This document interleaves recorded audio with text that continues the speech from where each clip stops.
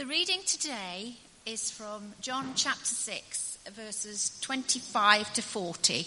That's John 6, 25 to 40. It's about when Jesus has fed the 5,000 and he's now come across the lake to Capernaum. And when it says they, it's talking about the crowd.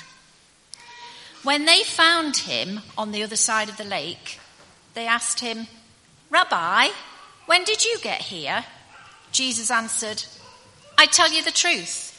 You are looking for me, not because you saw miraculous signs, but because you ate the loaves and had your fill. Do not work for food that spoils, but for food that endures to eternal life, which the Son of Man will give you. On him, God the Father has placed his seal of approval." Then they asked him, "What must we do to do the works God requires?" Jesus answered, "The work of God is this, to believe in the one he has sent." So they asked him, "What miraculous sign then will you give that we may see it and believe you? What will you do?" "Our forefathers ate the manna in the desert, as it is written, he gave them bread from heaven to eat." Jesus said to them, "I tell you the truth. It is not Moses who has given you the bread from heaven, but it is my Father who gives you the true bread from heaven. For the bread of God is he who comes down from heaven and gives life to the world." "Sir," they said, "from now on give us this bread." Then Jesus declared, "I am the bread of life. He who comes to me will never go hungry, and he who believes in me will never be thirsty. But as I told you, you have seen me and still you do not believe. All that the Father gives me will come to me, and whoever comes to me, I will never drive away. For I have come down from heaven, and not to do my will, but to do the will of him who sent me. And this is the will of him who sent me, that I shall lose none of all that he has given me, but raise them up at the last day. For my Father's will is that everyone who looks to the Son and believes in him shall have eternal life, and I will raise him up at the last day." Over the summer, for the next 7 weeks, we're going to be looking at 7 massive things that Jesus says about himself. That they all start with him saying, "I am," and then something huge and wonderful. They all come in the account of Jesus' life written by John. So we have Matthew, Mark, Luke, and John. And we're going to be thinking over the summer, whether it's an all-age service like this or whether it's a service with e-kids that we've got a couple of over the summer, I am something. And today we're thinking about Jesus saying, "I am the bread of life. I am the bread of life." Now, it might sound like an odd thing to say. What does it mean? And how does it help me? How does it help me this week, Jesus saying, "I am the bread of life"? What difference does it make to me?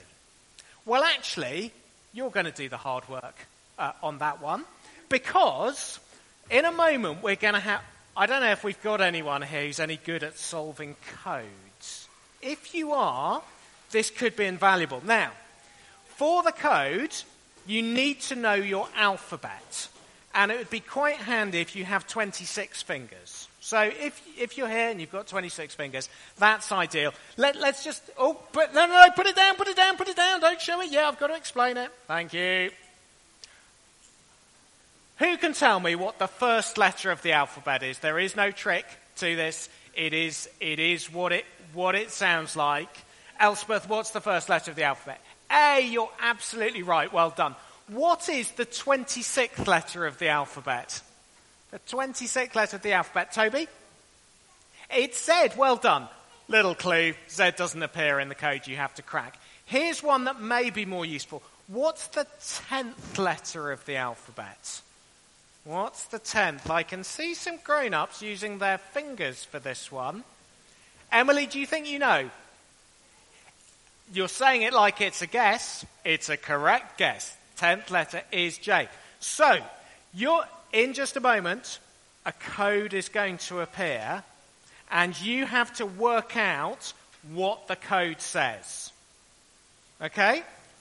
When you think you've done it, you can put your hand up. You don't have to. Are you ready? The organised people are looking for their pens. Give me a pen. Give me a pen. Here we go. Wave at me if you think you've got it. Look sad at me if you need a bit more time. I can't tell sad expressions from here. Josh and Caleb think they got it really quickly. What does it say? What does the code say? Jesus will always satisfy you. Well done. If you got that, give yourself a tap. Pass on the back. Jesus will always satisfy you. If you weren't sure where the letters were, there we have it. If we remember one thing from today's service, I would love us to go home remembering this. Jesus will always satisfy you.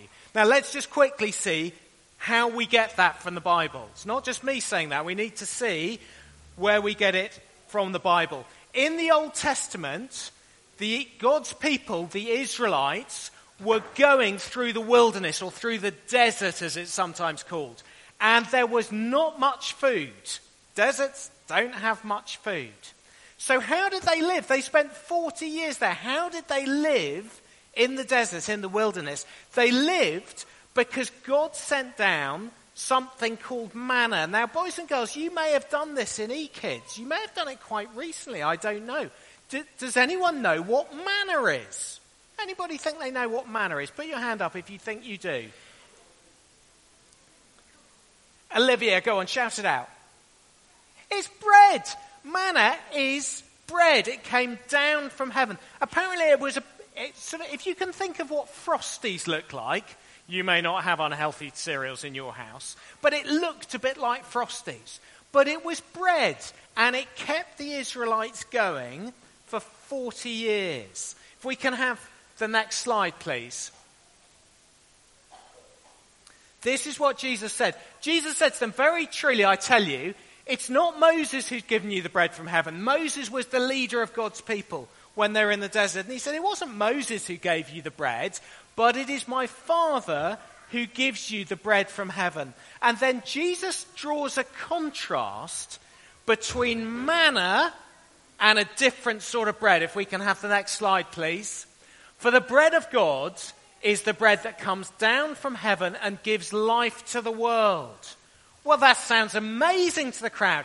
Bread that comes down from heaven and gives life to the world.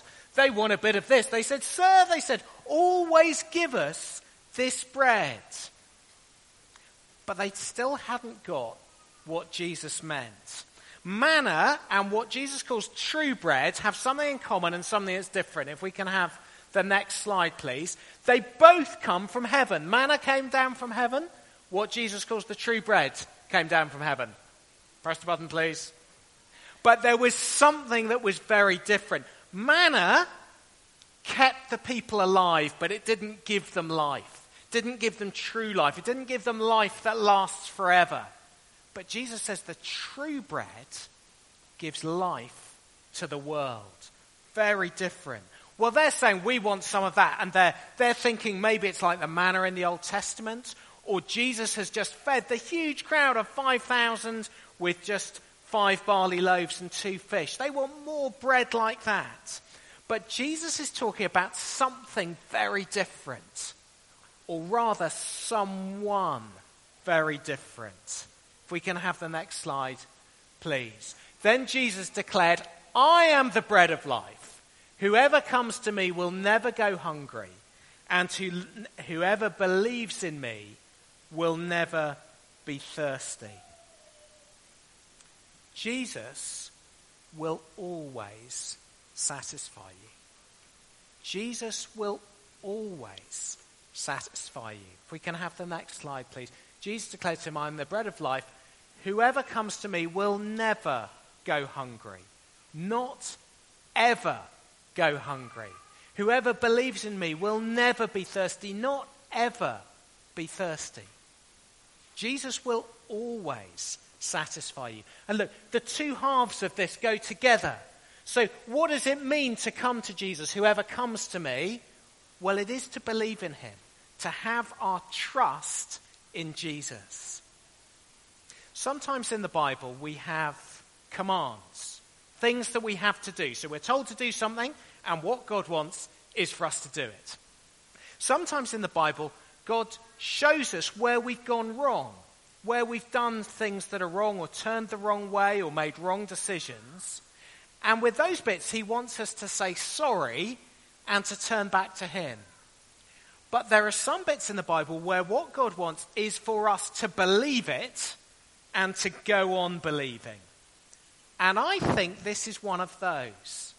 I think what each one of us needs to do this morning is believe that Jesus will always satisfy us. And go on believing that, not stop believing it. But sometimes we find it hard to believe it. Why do we find it hard? Well, sometimes because life is hard. And therefore we think, well, I'm not sure. Will Jesus really satisfy me when everything's feeling quite as difficult as this? Sometimes there are other things that have nothing to do with Jesus that somehow seem better than him.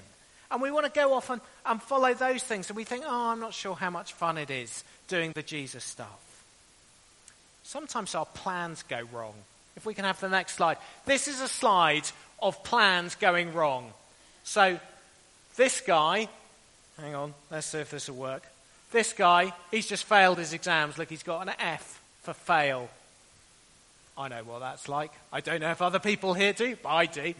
Sometimes the sports team we love, other sports are available other than football, we get dropped from the sports team.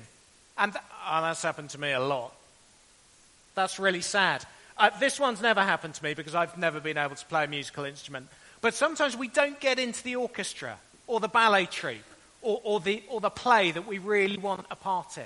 And that can be really hard. Sometimes the things that we dream of just don't happen. We don't get the job we've been dreaming of. We don't get the house we've been dreaming of. We don't get the partner we've been dreaming of or the children we've been dreaming of. And it's at those times that we think, does Jesus really satisfy me? I'm not sure that he does. But in the good times, and particularly in the bad times, we need to remember and believe that Jesus will always satisfy you. I want you, each of us now, just to stop and to have a quiet moment where we reflect. Because right now there will be something that will be causing you to wonder, does Jesus really satisfy me? Maybe because something's going wrong in your life. Maybe because something's going brilliantly in your life. And you wonder, does Jesus really satisfy me? Well, let's each just take a moment of quiet to think about that. Let's do that now. And then just in the quiet, let's each say a prayer to Jesus where we ask him to help us to believe that he will always satisfy us because he is the bread of life. Let's each say a prayer to Jesus now. Dear Lord Jesus, thank you that you are the bread of life. Please would you help us to believe that you will always satisfy us. Amen.